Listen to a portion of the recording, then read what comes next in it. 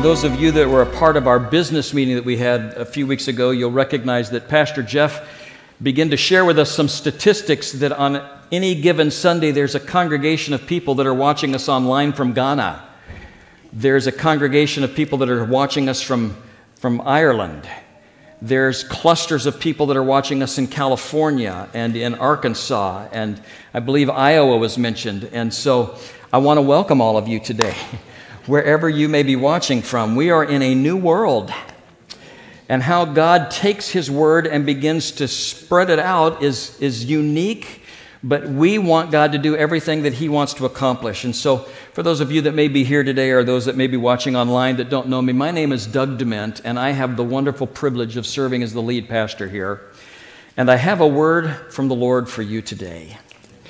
For the past several weeks, since the beginning of January, I've been in a series about when the church prays. And early in that series, we were talking about the approach with which we take when we come before God, in the way that the personality of our expression to Him when we're talking to Him, sharing with Him the things that are going on in our life, the way that we pray for those that are lost and things of that nature. And then the last several weeks, we have recognized that a part of our prayer life is stopping at the end of all of that and just listening. That God has languages that He speaks to us. And today I want to talk to you about the language that God speaks to us through other people, how God speaks through other people. I want to once again just recognize the work of Mark Batterson because it's been so helpful in so much of this particular series. And if you have your Bibles, I'm going to ask that you would turn to Hebrews chapter 12, and I want to read the first verse to you because it will become a springboard for the thoughts I have over these next few moments.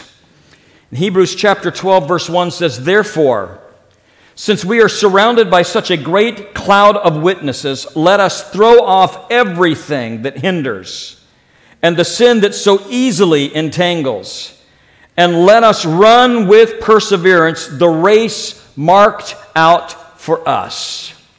Father, as we come before you today, we're so grateful that we have already sensed your presence here through the way that we've been able to worship you. You said you inhabit the praises of your people. We know that you are living here right now. And so, God, what we ask is that you would take the fresh bread of your word and that you would nourish us and grow us and that we would grow more mature in you because of the way that we eat your word and we allow it to develop characteristics within us that are more Christ-like. Speak to us today, I pray, in Jesus' name, amen. On February the 26th, 1962, John Glenn sat atop a 95-foot-tall intercontinental ballistic missile at Cape Canaveral. Scott Carpenter uttered the famous words that those of you that may be history buffs can remember when he said, "Godspeed, John Glenn." And the Mercury Atlas 6 blasted off from complex number 14, and it reached a velocity of 17,544 miles per hour. He orbited the Earth 3 times, splashed down 4 hours, 55 minutes, and 23 seconds later. John Glenn instantly became a hero, the first American to orbit Earth. In fact, he was the one that got to sit in the car through all the ticker tape parades that took place in cities around the world. He became the hero, but I want you to know something. Even heroes need help. And epic stories have great backstories. You see, the greatest challenge that was facing NASA wasn't getting a man into space, it was returning him safely back to Earth. And that's where a woman by the name of Catherine Coleman Goebel Johnson enters into the equation. She calculated Glenn's re-entry into the Earth atmosphere, and she, being one of the brightest mathematical minds in the world, was chief among the reason why he was able to get back. Interesting enough in all of this is that she had to overcome 2 significant challenges to even be a voice to be spoken at that time. Number 1, she was a woman in a man's world. And number 2, she was a black woman in a white man's world. For those of you that may have seen the movie Hidden Figures, you'll know that there was black employees' bathrooms at Langley Research Center that she had to go to. And in the middle of all of this, she became a voice that spoke the reason for the success of what took place. In fact, she was so smart when it came to calculating trajectories and computer launch windows that NASA, even though they had an IBM computer on site that was working, John Glenn would not trust it over her mind. And so before he went, he said, check the figures with the girl. Go check the figures and check the numbers with the girl. My point is this. People whom you will never know their names, you've never heard of, have taken part in changing history. People that we are totally unaware of. I'm not sure that we would ever have known Katherine Johnson's name had she not been awarded the Presidential Medal of Freedom at the age of 97 years old. But we likely would never have put a man on the moon without her. In fact, when we did go to the moon, did you know it took 400,000 people doing their jobs to get us there? There were a number of different names that we could go along, but one of the stories that I loved as a backstory to this was a woman by the name of Eleanor Foraker. She was the seamstress that made the suits that they wore on the moon. She tells the story that as her company designed those and she hand-stitched all of that she got a little nervous when our astronauts got on the moon and began to dance and swing and play golf. She was hoping that the seams that she had sewed would stay together. You see, nobody accomplishes anything alone. Behind every John Glenn is a Katherine Coleman Goebel Johnson. And that trend is true in Scripture as well, because behind every Moses is an Aaron. Behind David is a Benaiah. Behind Esther there's a Mordecai. Behind Elisha there's an Elijah. Behind Timothy there is a Paul. No one gets where they are by themselves. And the Hebrew writer calls this for us, we are surrounded by such a great cloud of witnesses. This morning I want to explore with you just for a few minutes about one of the ways that God speaks His language to us is through other people. And I want to approach it this way. I debated, there was a number of different ways I could have gone, but I settled on this. They come as intentional voices or they come as random voices, and then sometimes God uses our voices. Intentional voices are people that you intentionally give the opportunity to speak into your life. You have relationships with them. They include, I trust, your pastors and your spouse. Maybe it's your Grace Growth Group leaders or the people that sit with you there, your mentors, your best friends, your friend at church. These are people that you have interaction with that you've given the ability to speak into your life. Random voices might be people that you really don't know well. Maybe it's a voice that comes out of left field, or it might be people that you kind of know, or maybe some people here in the church can be your randoms that you don't know well, but God uses them from time to time. But I do believe that God aligns us with people in our life for divine conversations. And sometimes God places you in a situation where you hear something that directly relates to a circumstances and causes you to pause and ask yourself this question: God, are you trying to speak to me?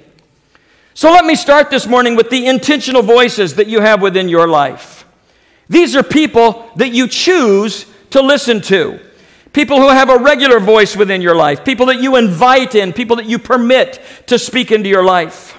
Think about in the Bible about how different things would look if some people had just taken better advice. For instance, what would our world look like today if Adam and Eve had not listened to the serpent, but instead had taken the advice of a God who told them everything they wanted to know?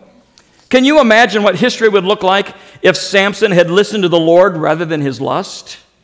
Can you imagine what it would be like if Aaron had not listened to the crowd to make a golden calf, but in fact had remained loyal to the Lord? Because I do believe that God will use regular people that you give permission to speak into your life, and then you have to evaluate. And you take and you listen to the influence of the words, and you take them before the Lord and ask Him to affirm their wisdom or direction or confirm what He is doing. One of the things that we need to be cautious of is this. It doesn't have to be an uber spiritual moment that resonates with spiritual power and gives you goosebumps to be the voice of God through another person. Sometimes God speaks to us through common wisdom. Sometimes he uses somebody's life story, and they begin to share things, and there's a natural wisdom that is accumulated through that we begin to listen to. Sometimes he gives to us practical revelation and advice just to listen to other people that helps us on our journey. I do not know about you, but I would rather learn the hard lessons by having you go through it than me. There are people who are out there who have similar pathways. I always find it fascinating when our teenagers tell us as parents, you had to learn the hard way. I want to learn the hard way. And we're going, you are so stupid. Now, we might not say that to them realistically, but that's what we're thinking. That there are voices that you can listen to that you will not have to have the scars that we went through if you'll just listen to these voices. And so don't discount that. Sometime revelation comes over a cup of coffee or having breakfast with Pastor Pablo. Sometimes it comes with a person that you may be just sitting with at church. But if you will learn to look and listen for God, God will speak to us through other people. There's a great example of this that's found in Exodus chapter 18. I'm going to read a few verses of it. It says, the next day Moses took his seat to serve as judge for the people, and they stood around him from morning till evening. In other words, all these people are just standing there waiting on him. And when his father-in-law saw all of this that Moses was doing for the people, he said, what is this that you're doing for the people? Why do you alone sit as judge while all these people stand around you from morning till evening? And Moses answered him, because the people come to me and seek God's will. Whenever they have a dispute, it's brought to me, and I decide between the parties and inform them of God's decrees and instructions. Verse 17, Moses' father-in-law replied, what you were doing is not good. You and these people who come to you will only wear yourselves out. The work is too heavy for you. You cannot handle it. Listen now, and I will give you some advice, and may God be with you. You must be the people's representatives before God and bring their disputes to him, but teach them his decrees and instructions and show them the way that they are to live and how they are to behave. But select capable men from all the people, men who fear God and are trustworthy men who hate dishonest gain, and appoint them as officials over thousands, hundreds, fifties, and tens, and have them serve as judges for the people at all times. But have every difficult case brought to you. The simple cases they can decide. They will make your load lighter because they will share it with you. If you do this, and God so commands, you will be able to stand the strain, and all these people will go home satisfied. And verse 24, Moses listened. Moses listened to his father-in-law. I don't know how many of you have father-in-laws out there, but maybe this is God saying, you should listen to your father-in-law. My daughter-in-law and son-in-law may be listening right now. He chose capable men from all of Israel, and he placed them as leaders of the people and officials over thousands and hundreds and fifties and tens, and they served as judges for the people of all times. The difficult cases they brought to Moses, but the simple ones they decided for themselves. Then Moses sent his father-in-law on his way, and Jethro returned to his own country. It doesn't matter how important you are in the kingdom of God, there's always somebody that can speak into your life. Another powerful example of a divine conversation, but it was a completely different scenario, is when David needed to be confronted, and Nathan the prophet came and he spoke to David because he had broken God's law and disappointed him after having slept with Bathsheba. And so Nathan comes to David, and rather than speaking to him directly, he comes in the form of a story. Now, for those of us that love stories, this resonates with us. And Nathan comes and he tells a story about a poor man with one little ewe sheep. And there's a rich man that has flocks and flocks of cattle and sheep. And yet the rich man takes the one little sheep that was so precious to this poor man. And David is ripped up by that story, and he engages with it, and he gets angry. And he stands up and he begins to yell, what should be done to that man? And Nathan stops in that moment and said, that man is you. And by verse 7, he has been confronted with his sin. And by verse 13, David is saying, I have sinned against the Lord. And it says, and God took his sin away because somebody was able to speak into his life. You see, without the influence of other people, you and I can develop blind spots in our life and blind spots in our spiritual journey. There is a perspective that each person has that when we allow them near us, they can begin to speak to things that we didn't think of and that we don't see. That God sometimes uses other people to speak into those and brings that element to us. But what we need to understand is this, as it related to Moses and as it related to David, is the men that spoke into their life had a relationship with them. They were able to speak these things because they were trusted people. It was the relationship aspect and element that made Jethro and Nathan good speakers and Moses and David good listeners. I attended a conference back in September that was produced for all of the ministers in the New York network. Gordon MacDonald spoke. And I remember sitting next to Cindy and I was jotting down notes because he told us the value of having capital F friends within our life. He says, there's a lot of people that you consider friends, but there's very, very few that have a capital F, meaning they really know your life. People that you trust. People that know you love God and they love God and they love you, but they will speak the truth to you in an honest and prayerful way. And maybe you formalize that connection and ask them to be mentors in your life, or maybe you just have them as a capital F friend that you can sit with and just bounce things off of, but you know that they can be trusted. So if you are choosing a mentor today, if you're choosing people, well, how can I have these capital F friends in my life? Let me share with you 3 qualities real quick that you're going to want to look for. Number 1, they need to be fruitful. Choose people with good life experience. Choose people that are farther along on the journey of life than you are. If you want to know about marriage, bring somebody in your life that's got a good marriage and ask them, how did they accomplish that? What went on? If you want to buy a house, talk to people who have done that before. Someone that knows about raising kids, talk to them. We learn through life experience of others that makes things wiser for us as we move along. Instead of having to learn the hard way, choose people who have already demonstrated a fruitfulness in that area of life. Secondly, choose people with a godly attitude. I said that there are 2 types of people in this world, and this can go any number of different directions, but for the purpose of this message, there are people who live constantly with a bad attitude. They are suspicious of everybody. They are better at complaining than complimenting. They can find the fault in anyone and anything. And people who are like this are often lonely because they generally are not life-giving in their conversation. Now, you begin to hold that up to the scripture that tells us what we should be looking for in Philippians 4:8 when it says this, "Finally, brethren, whatever things are true, whatever things are noble, whatever things are just, whatever things are pure, whatever things are lovely, whatever things are good or of good report, if there's any virtue and if there is anything praiseworthy, meditate on these things." In other words, choose people who refuse to be drawn into the negativity of life. Because if you do, they will draw you right down with them. You want people who will give you God's advice, not just good advice. Thirdly, choose people that have a heart for you. The person that you listen to should have a heartfelt concern for you, your physical, emotional well-being, for your relationship with God, for your kingdom, for the work that you do in the kingdom of God. They must care about you, and it's evident in the way that they always point you to Jesus.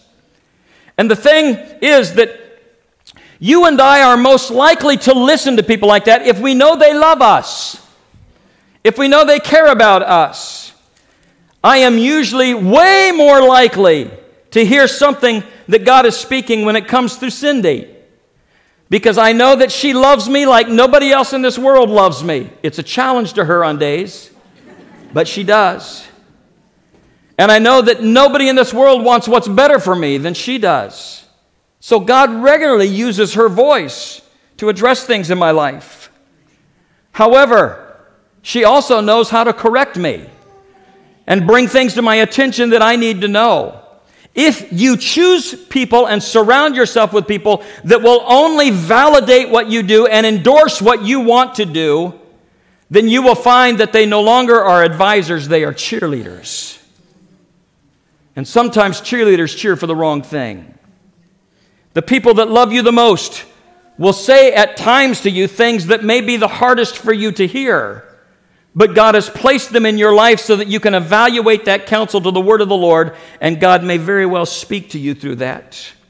I have discovered in my experience, and maybe it's the same for you, God speaks to me through friends far more frequently than He speaks to me through strangers.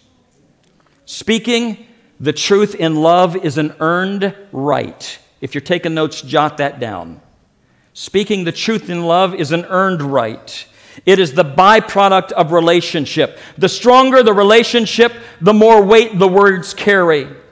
I have 3 men in my life that completely understand the nature of my life and my ministry. We have a 25 to 35 year history together. And Pastor Pat Hilke, Pastor Bill Kirk, Pastor Paul Keir. Not only do these men know me extremely well, they know my whole family. They know my wife and they know my children. And I know their wives and I know their children and their grandchildren. And so as a result of that, they have become like extended family to me and I to them. And as a result of that relationship, we have been able to sit down and really work things out in conversations because we know each other so well. Let me tell you something. Those things don't happen overnight. It takes a little while to develop them, but they are worth having. They have been tremendous sources of counsel and wisdom and have been used as the voice of God many times in my life.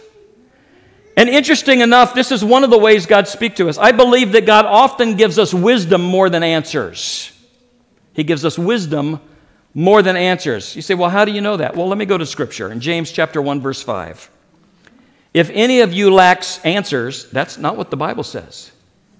The Bible says that if any of you lacks wisdom, you should ask God, who gives generously to all without finding fault, and it will be given to him. In other words, God will take, wisdom is the way that you apply the knowledge that you have and the knowledge that you gain in ways that will best suit you. So God is saying, what I will do is I'll take all of your life experiences, the things that you learn from others, and I will give you wisdom on how to apply these in such a way that your life is blessed and I'm glorified. I'll give you the wisdom to do these things. And so we go through the book of Proverbs, and let me just share with you some quick things as it relates to wisdom and the counsel and advice of trusted friends. Proverbs 12:15. The way of a fool seems right to him, but a wise man listens to advice. Proverbs 13:10. Pride only breeds quarrels. Pride only breeds quarrels. But wisdom is found in those who take advice. Proverbs 15:22. Plans fail for lack of counsel, but with many advisors they succeed. Proverbs 19:20. Listen to advice and accept instruction, and in the end you will be wise. Proverbs 27:9. Perfume and incense bring joy to the heart, and pleasantness of one's friends springs from earnest counsel. Listen, I don't make big decisions without advice. I am not that smart. In fact, one of my friends, Bill Kirk, often says it this way: all of us is smarter than one of us. Many of you will be able to identify people in your life, people that you are open to, and I would ask you to take the time and make the time to sit with them and speak with them. It just might be that God will speak to you through other people. So those are the intentional voices, but then there's also the random voices. He speaks through random people and random situations, and it amazes me how this happens from time to time. I want to put within that category what we already heard this morning is sometimes God speaks through the gifts of the Spirit in a church service in a random way. And the reason that I say that might be a random way is because these are spiritual gifts. It might not be people that you even personally know, but by the response today from what we heard, there was probably 15 people that raised their hand that today God spoke to them through a gift of the Holy Spirit, directly addressing their lives. It tells us in 1 Corinthians chapter 12, it speaks about these things. And some of the verbal gifts that come out of that are the gift of prophecy, the gift of teaching, encouragement, word of wisdom, word of knowledge, and the interpretation of tongues. And the reason that these are random is because you didn't ask specifically for any of them. You place yourself in an arena by which these things may take place, and God can specifically address things within your life. God knew the wisdom that you needed before you got here today. And because of his intensely personal nature, he says, I love speaking to you sometimes through random voices that directly affect your life. Dick Foth has been preaching for more than 50 years, but had something happen to him recently that he recorded. He said, in the middle of a message, I sensed that the Holy Spirit was speaking to me and felt very strongly that there was somebody in that congregation that was about to plan an affair. He said, the impression came out of nowhere, but I took a calculated risk. He said, I interrupted my sermon and said, there's somebody here today that is set up to have an affair. The pieces are in place. You were planning on making that decision today, and the Spirit of God wants me to tell you, don't do it. After the service, a middle-aged man came up and gave him a huge bear hug and whispered in his ear, it was me. Thank you. Bottom line is, God uses spiritual gifts in some random ways to speak into our lives. God also speaks to us in ordinary conversations. Ordinary people sitting down having ordinary conversations, and yet wisdom can come from that. In John chapter 3 and John chapter 4, it talks about Jesus having conversations with two different people. One of them was Nicodemus. The other one was a Samaritan woman by the well. Two different people, opposite ends of the social spectrum, opposite ends of even the respect spectrum. But in a normal conversation, God spoke to them. Now, when you think about it, you're going, of course God spoke to them, because Jesus was there having that conversation with them. But how many ordinary conversations do you and I have in the course of any given day? How many times that just somebody will say something to us in just the course of a day, and we're going, wow, I need to think about that, or I need to take that to the Lord in prayer, or there may be something in your life and you're going, that applies to me. And so different people have a different perspective on life than you do, and as they are speaking, you suddenly can see things open up that you would never have known had you not had those conversations with them. And God will point out missing pieces for us so that we can be better in making decisions that we make. Thirdly, God speaks to us through the books that we read. How many of you love reading? Lots of hands. There's something about reading a book that disarms us. In fact, I have discovered in my life the Holy Spirit can confront me with things when I'm reading a book because I'm not on guard against somebody speaking to me. As a result of that, I have to sit there and I think about the words, and the Holy Spirit begins to just let those things marinate in my mind, and it can bring around behavioral change or thought change in my life because of the way that it was written. And so I can read a book as if it is not somebody addressing me with an agenda. And so sometimes God randomly speaks to us through the books that we read. And then I love this one. Sometimes God speaks to us through music. Ooh, did you hear that? All of you apparently have had God speak to you through that language. If you ever pull up next to me at an intersection and I'm listening to music, I'm fully engaged. And I don't care what you think. I love to sing loud. And I love to be exuberant with one hand on the steering wheel. I love the fact that how many times have you been driving? And at just the moment when you needed something, there's a song that comes on the radio, and the lyrics, you may have heard it 1,000,000 times, and the lyrics in that moment strike you, and you sit back and you go, God just spoke to me through some music that I was listening to, and it's the voice of the Spirit that begins to direct those things to us. I think that happens all the time, so our prayer should be, as we are preparing to be a great praying church, is, Lord, would you please let me be a smarter listener to what the Spirit is saying. And then lastly, God uses ordinary people sometimes to say extraordinary things. Sometimes God speaks through us. Sometimes God speaks to us for us. Sometimes God speaks to others for us, and sometimes God speaks to others for us.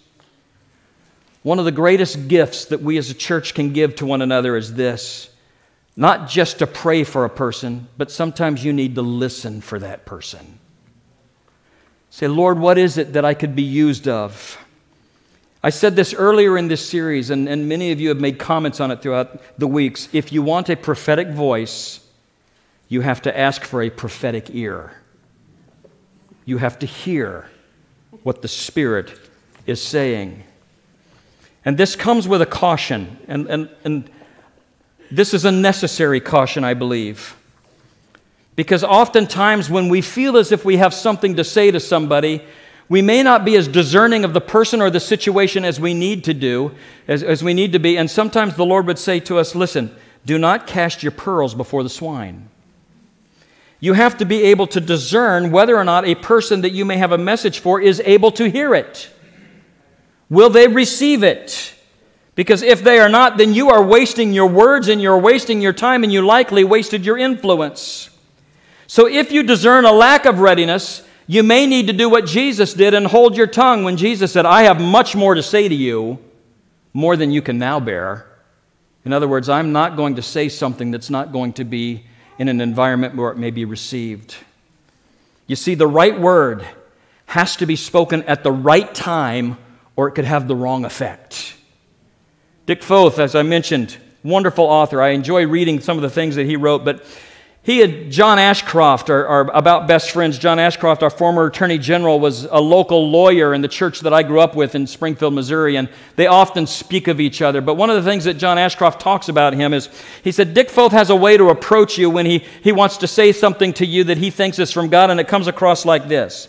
He said, listen, if 10 is a word from God and 1 is a word from Foth, this is a 4. Or this might be a 2. Or it might be a 5, or maybe this is a 7. In other words, he approaches people with such a way that gives them the ability to say, listen, I feel like I'm speaking on behalf of the Lord, but I'm a human vessel and I have been known to blow it from time to time.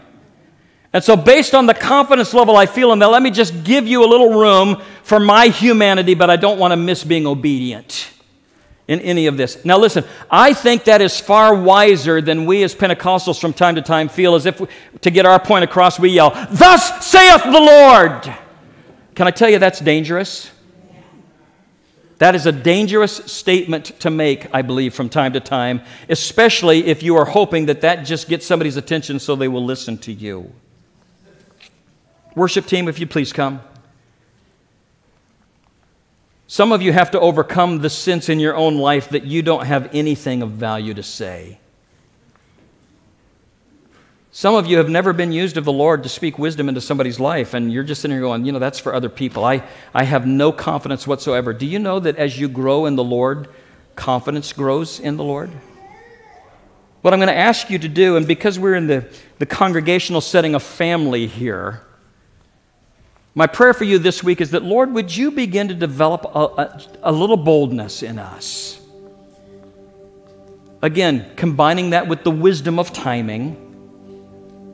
But if you feel something in your heart for somebody else, can we learn to just say, I don't know if this is true or not, I don't know if it's real or not, but I feel prompted, and so I want to just be obedient to the Lord.